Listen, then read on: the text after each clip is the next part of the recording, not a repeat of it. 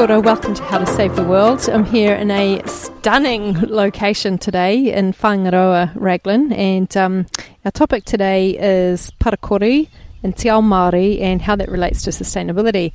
And I'm feeling very privileged to be here with Jackie Forbes. Kia ora, Jackie. Kia ora. Jackie's the General Manager of parakori, meaning zero waste.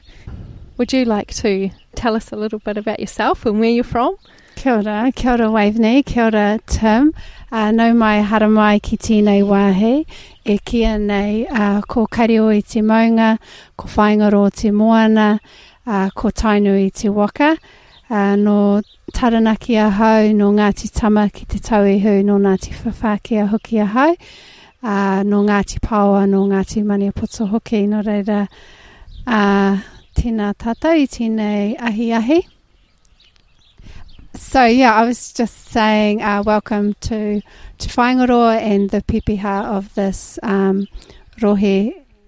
So let's start with parakori, because I know that's been a big part of your life for 20 years? More like 10. 10? Yeah. So I started here at Extreme Zero Waste.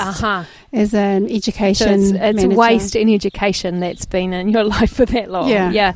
And then, so parakori started was it around 2010? Yeah, we became an incorporated society in November 2010, so we've just been running for 10 years now. Great, well congratulations, time for a birthday party. And what is it, for those of us who don't know?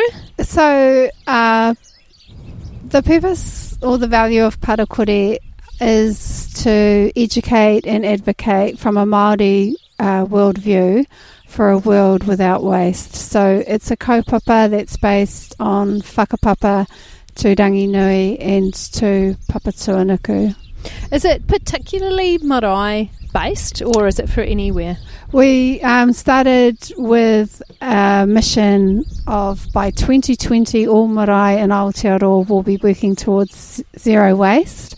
As we began to work with marae and support them to reduce waste and to do things differently, we started to get requests from kohanga reo, from schools, from workplaces, from community organisations, from events, just asking, can you come and help us? And so we quickly realised that it wasn't actually going to be possible to work solely with marae, and that we were going to be working with marae and other places, really. So you guys started small, I imagine. How many hours or how many staff did you have when you started? Well, we were part-time, and so it was myself and Penny Campbell, and it was a pilot project with 3 marae, Poihākina marae, Tūranga Waiwai in Ngaro Wahia and Kirikiriro marae in Hamilton.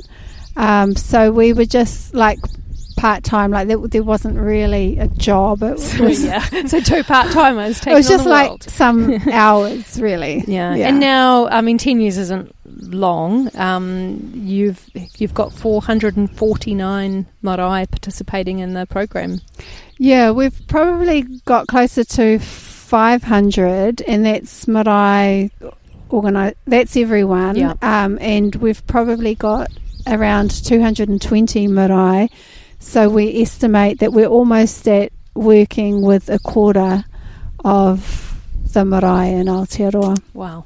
Well done. Thank you. That's amazing. And the goal is to be able to work with all marae and that journey towards zero waste. Yeah, all marae and that are interested, because obviously marae make their own decisions about what they want to do. So, yeah.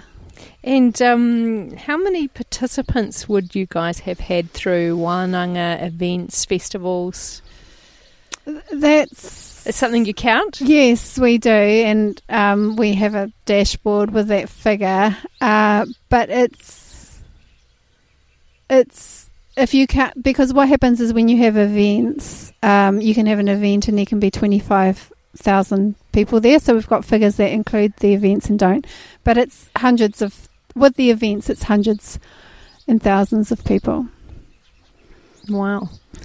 The dashboard figure you've got on your website is about 500,000 people. Oh, That's there you go. I don't update that. The administrator updates that one. It's an impressive sounding number Yeah. for such a small country. Yeah. That you guys have connected with over 500,000 or around 500,000 New Zealanders in this mission towards zero waste, Parakuri. So you guys have been in this space doing some pretty amazing stuff. It's another great Whangaroa or Raglan story of starting small, community-based, some crazy locals just deciding to get in there and do something. And then with similar projects, there's actually been this national influence. So how would you describe Parakuri to someone that's never heard of it?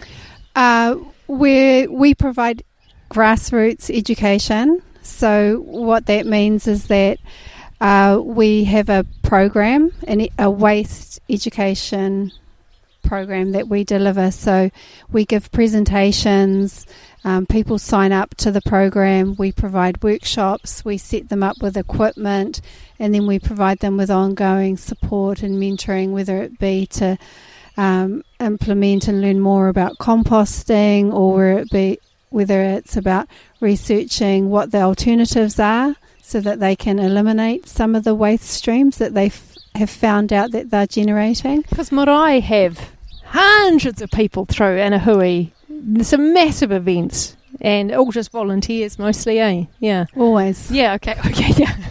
Always. Yeah. So you've got these volunteers doing hard out catering, and then there's the waste at the other end of that, and that's where you guys come in. And when you say you're providing resources, it's like the wheelie bins, signage. Yeah, and I guess our dreams are for the top of the cliff, so that we are actually working with the marae on what's coming into the marae, rather than just being at the bottom of the cliff and we've got all this stuff, like single-use disposable plastic plates, or well, those aren't too common on marae, but still dealing with the stuff after it's been generated. We much prefer working at the other end, where we're thinking about how can we source what we need for this hui, using the waste hierarchy, using principles of reduce and reuse first, so that there's less recycling and there's less waste. Nice.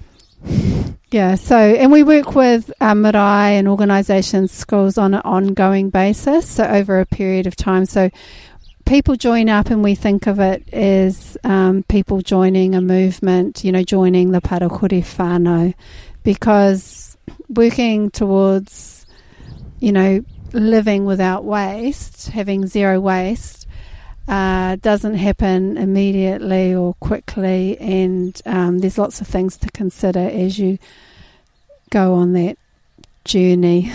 I imagine especially if your key person moves on, it would take a while to embed a new culture around waste. Yeah, well, the aim is always to create that culture, so and ensure that the learnings are held collectively, so that if a key person does leave, there isn't a huge impact. But there's no denying that when you have great champions and leaders, that when they do move on, it does have an impact. Yeah, but that's great that you guys are there on that longer term journey. So a big part of what you do is driven by, for a big part of what everybody always does is driven by their worldview. And I'm really interested as Pākehā to dig in a little bit and learn a little bit more from you around Te Ao Māori, and just what that is, and how it relates to sustainability and the work that you do, like those drivers and the connection. There's a big question to it all. Yeah, but it's kind of like quite simple, because it's all based on whakapapa, and that's the whakapapa that we have, to Ranginui and Papatūānuku. So to talk about it, we have to go back to that story of Ranginui and Papatūānuku holding each other in a loving embrace, and their children being born, and it being uncomfortable and dark and cramped, and them talking about, what can we do so we've got more room and more light, and then Tāne Mahuta lying on his back on Papatūānuku and pushing out his legs and separating Ranginui and Papatūānuku, and so comes Te Ao Marama, the world of light, and so then all the children of Rangi and Papa become the deities or the atua of all the different different parts of the natural world, and Tāne Mahuta, who from him comes the insects and trees and birds, and we're the youngest progeny of Tāne Mahuta, so he went to Kurawaka, fashioned the first woman, Hini Ahuoni, breathed life into her and took her as his wife, and so some say that we descend from Tāne Mahuta and Hini Ahuoni. So in that sense, what that means is that we're related to all the millions of other species that live on Papatūānuku, on the planet, and so we are just part of this big family, and we're the youngest, like we're the taina, so we've got lots to learn about how to nurture life and diversity of life from all the other species who have been here, who've had that time and expertise to learn those things. So we're going down the wrong track, and we've got a lot to learn. And so that's the paradigm, the mindset that is Te Ao Māori, one of interconnectedness and relationship with the natural world. So just like you've got your nana or your grandma or your child or your auntie and your uncle, the Te Ao Māori worldview perspective has that same thing, but it extends out to other species. So it's not it recognises us as human beings as being part of that bigger family. It's something that I've heard before and go, yeah, I get it. But I don't, I can't help my own worldview around going, that's just a plant over there, and that's just a bird over there. And it's quite cool just to sit and think about what would it mean for me if I didn't just think, yes, that's a relation, but if actually it was embedded, if it was just more of an assumption of that connection. It's different. So how does that worldview connected in with your own work, with your own calling, I guess, in life? So it was quite normal in our family the conversations were always actually around, it's always about making things fair and making things right, and sort of the injustices and what's right, and lots to do with equity, so all that type of thing. And then how I grew up was which was normal in our street. We had neighbours on both sides, and we were all quite poor. Like there wasn't much, in the cupboard, like food, but they were like 3-acre sections, and they were all gardeners, so there was like everything you can think of, like, I could just go on and on and on, like grapes, plums, nectarines, peaches, lots of different plums and veggies. And so there was never ever a time when there wasn't something to eat. So we ate outside in our gardens, so we had 3 full sections to be harvesting from, and but we also knew, like, down the street as well, trees. Like local food sources. Yeah. And so we'd go certain ways home from school to eat. So eating outside was normal. It's interesting, eating outside was normal. It's like natural forages, and these days you pay good money to go and do a foraging course. Yeah, so I guess the sort of gardening and that way of living without the industrial food supplies and the packaging that comes with it was a normal part of my childhood. And so, it'd be like one of those moments where, the mum, or I've even had a friend say this to me, everything here is from my garden, all the veggies here are from my garden. So that was normal. Yeah, it's it must have been quite affronting, I guess, the point where, because somehow you ended up working in waste, and that's quite a horrific thing. Like, you get into it, I guess, because you care about it, but then every day you're dealing with it and you're seeing this awful waste and this travesty of all these resources just being thrown away. And so it's affronting, I guess, when you've come from that background of just not packaged, locally grown, found on a tree, zero carbon footprint. Yeah. Well, it wasn't like a choice. I was a teacher, and it wasn't a conscious decision. I kind of fell into this work. And so there was an education job going up here, and you're like, give that a go, because I was travelling from Whangaroa into Hamilton each day to go to work. So it was like 2 days. Working in Raglan and not travelling. Yeah. So that's how that's how it started. That's how it started. Yeah. That's the reason. And where does it end? Nobody knows. As a Pākehā, what you're bringing up is an opportunity, I think, for myself to reflect on my own worldview. And it's like I care a lot about the ecological crisis, and I care about waste or biodiversity. I guess one of the things I realised, I've mentioned before on this podcast, a book by Jared Diamond called Collapse, and there's lots of other thinkers that will bring this up too, how Indigenous cultures have already been through it, and they have this scale that we're having, the crisis is on a global scale, but it's not new. It's something that we've faced in humanity over and over again, and that is trying to work out how to work in balance. And my understanding of Te Ao Māori is that it's, like you described, it's something that has evolved in balance, and quite possibly in response to hitting up on some natural limits in Aotearoa a few hundred years ago. Moa had gone, and other ways perhaps that weren't working. And so by contrast, it's a worldview that actually doesn't have to grapple with sustainability, because it actually is sustainability.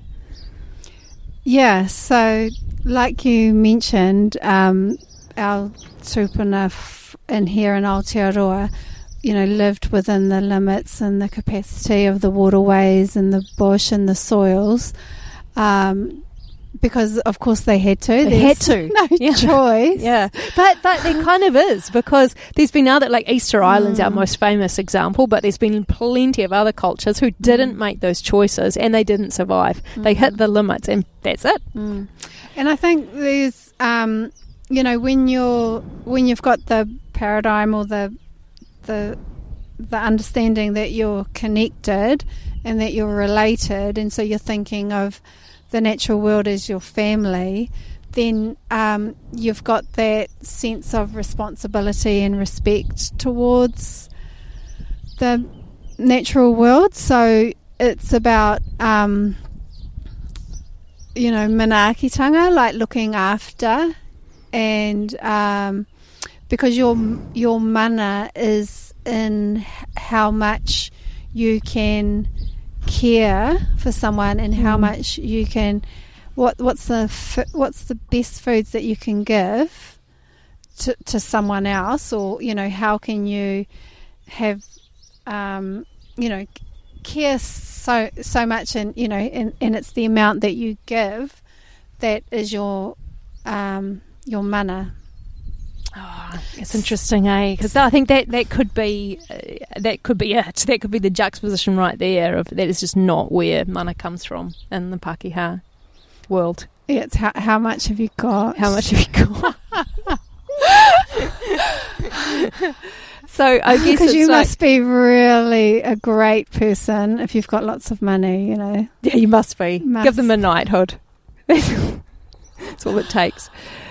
So this is it, because it's like we're trying to find our way, I guess, and it's not. Well, I guess that we are. We're making steps, and culture's shifting really fast. So it's quite encouraging, and I think that there is this conversation that we're more ready to have.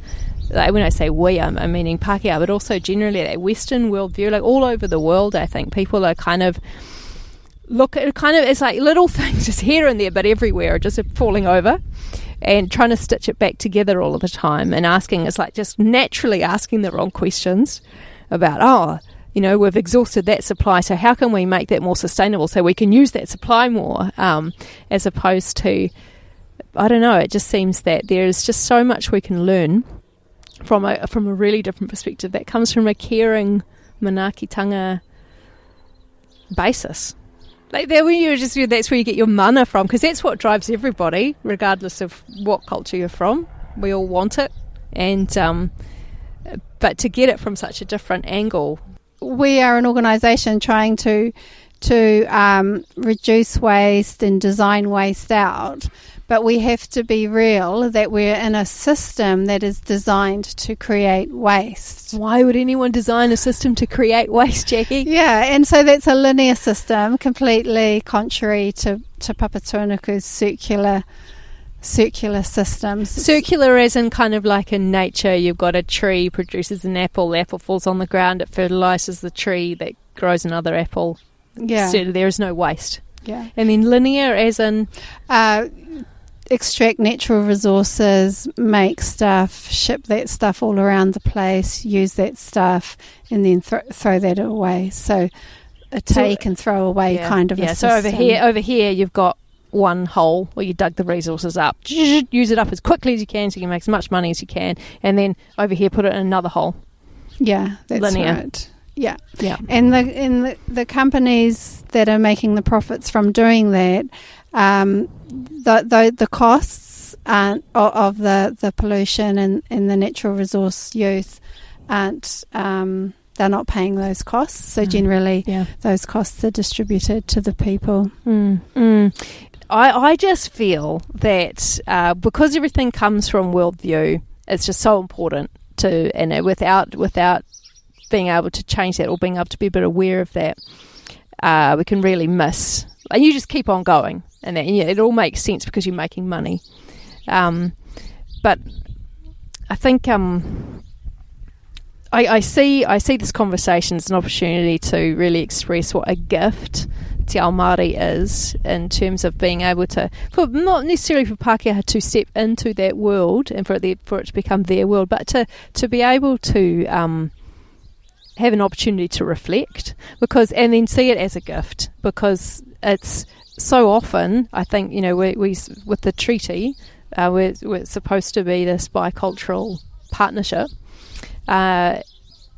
We've got this opportunity as for a gift for the very thing that we need. I think the very, very thing that's like this missing piece, and without it, I think we struggle to have hope, because Pākehā will project this worldview onto humanity and say, "Oh, there is no hope.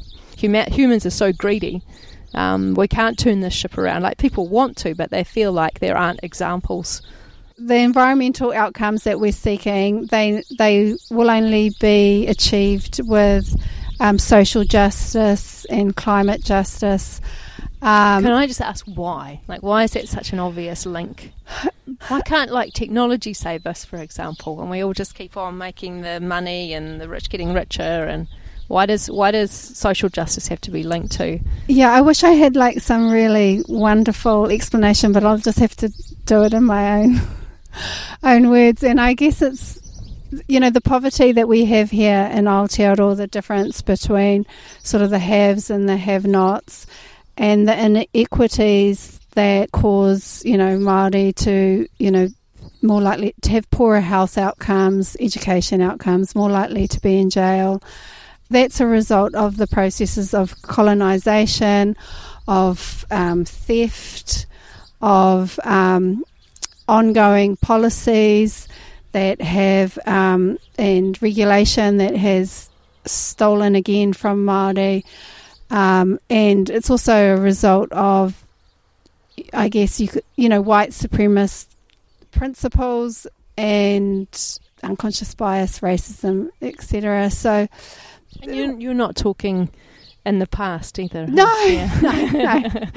Right now. Yeah. Yeah, so it's been in the past and it's still here now. And I guess it's because, we have a saying, ka ora te tangata, ka ora te ao. Like our health is the same as, will be the same as the planet's health. So they're linked. So it's like ko te awa, ko te awa, I am the river and the river is me. So if people are unhealthy, then if Papatūānuku is unhealthy, then people will be unhealthy. And if, because we're all the same. So like in a family, you're not going to have, one who's just like, in the best health ever and everyone else is just, like falling apart and so unhealthy. And yet I have so many times gone, wow, what an amazing coincidence that this, soap that's good for me and good for my skin just so happens that it's good for the river as well. That's really cool. What a coincidence. Yeah, a really big part of Māori culture is that you give something and then the other person gives back or you give to, so it's always... everyone's always giving, so it's always going round and round, and it's actually it's more than just, I don't know if you could call it a contract, but it's kind of like these unwritten rules of how you operate within society. So that would just be my answer to that, is that there is that we are so linked that as we improve our health, Papatūānuku's health will improve. It feels like good tools, I guess, to apply to problem solving, just to help me personally stop making the same mistakes and sort of just try and look at things from a different perspective of caring and this idea of being in a whānau together. When I think about, I'm getting a bit better at it, but when I think about what the future could look like, a sustainable future, it's often quite a hard thing to visualise. Or it can feel, I think for a lot of people, can feel quite negative. It's like you're just taking all this stuff away. It's like, oh, now I can't go to the mall or buy this or do that. Blooming flying's off the books. And so it's like, it feels like all this negative stuff. But there... And also, it's just, it's hard to visualise a positive future where we're flourishing and the planet's flourishing. And I think that comes from a bit of a worldview basis as well, where we are, it's not where we get our mana from, how everything else flourishes. I guess it's that Māori are tribal too, so you belong to a whānau and then you belong to a sub-tribe, a hapu and a iwi.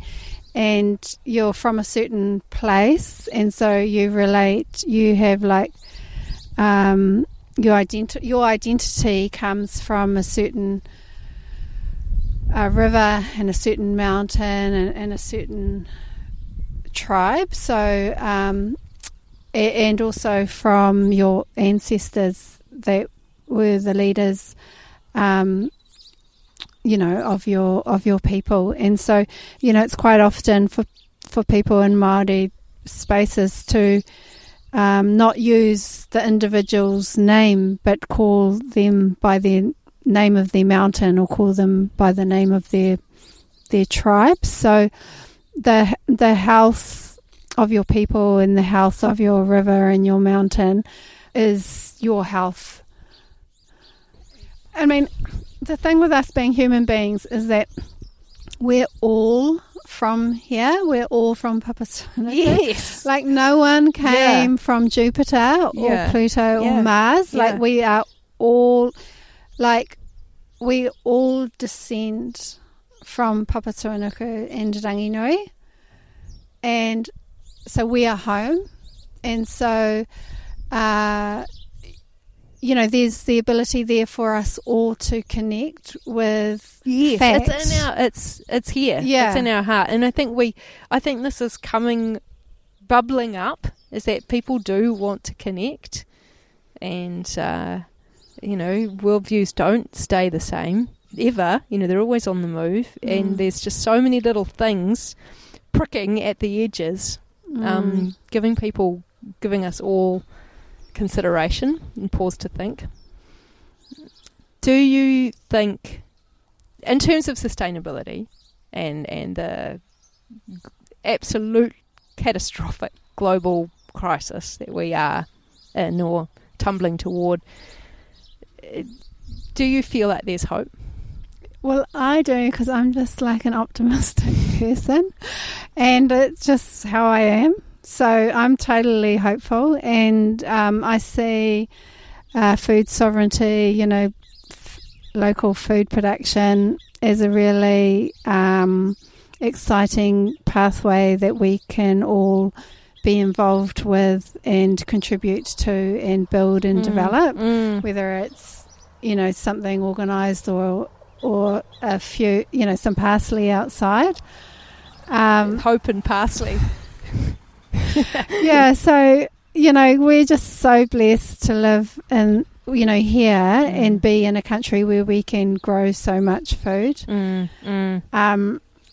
Yeah, I'm kind of interested in us shrinking the amount of industrialized food that we eat, because I see basically shopping for food as contributing to kind of stealing habitat and you know, from our relatives from other species who haven't got much space to live and exist. And you know, that puts a new spin on going to the supermarket. You can't fly, and now you cannot shop in a supermarket. Yeah. So do you see the future, like, do you see a sustainable future? Do you see that as a beautiful thing that you can't wait to walk into? Yeah. I mean, COVID-19 kind of brought us all, you know, it stopped us all, and it brought us closer to our communities, and we started talking to neighbours and connecting more. Of course, you know, everyone had a different experience of COVID-19. So for some people, I know it was like magical bliss, and then for others it was horrific. Yeah. So I don't want to pretend that COVID, you know, but I guess COVID just made us more local. We couldn't move about. So I'm not totally sure, but, you know, I really trust, I mean, in, I guess, Aroha and Manaakitanga and people, you know, I just have this innate trust, that the good will come out. Do you think, this is what I need to hear, you think humanity can do it? Yes. You think we've got it in us? Yes, definitely, without a doubt. But there's a lot of greedy buggers out there. Things have been talked about now that were never spoken about. So, you know, 8 people aim the same as something like 3.6 billion people. Yeah, the 8 richest. Yeah. And so, you know, like, we're the only species that behaves like this. First of all, we're the only species that generates waste, that isn't zero waste, but we're the only species that is that behaves in this manner. Like, all the other species have kind of systems to share the resources so that, you know, everyone can survive, whereas we don't have that same value set. So I really believe that we can, like you say, there's some greedy people out there. I guess I believe in that collective consciousness to be able to. I guess I believe in aroha to heal everything. Sounds corny, but yeah. But hey, I guess, I mean, I'm loving it because it's like, is the greediness who we really are, or have we lost our way? And you're saying, no, it's all right, guys. You've just lost your way. Just come on back. You're all part of it. You're all born into this connection, and just find your way back. Is there places where Pakeha can, if they want to take next steps or learn a little bit more? I would probably just say to Google decolonisation and Google Tiriti, Google Moana Jackson, and watch some of his videos. So to learn, probably to start with learning mostly about Te Tiriti first. Nice, kia ora. Thank you. And for me, it's like just trying to walk in humility, and working out the genuine beauty of a partnership, and having someone who can say, hey, I can help you with that, because I can see you struggling there, trying to sort the world out in your head. Yeah, kia ora. Kia ora.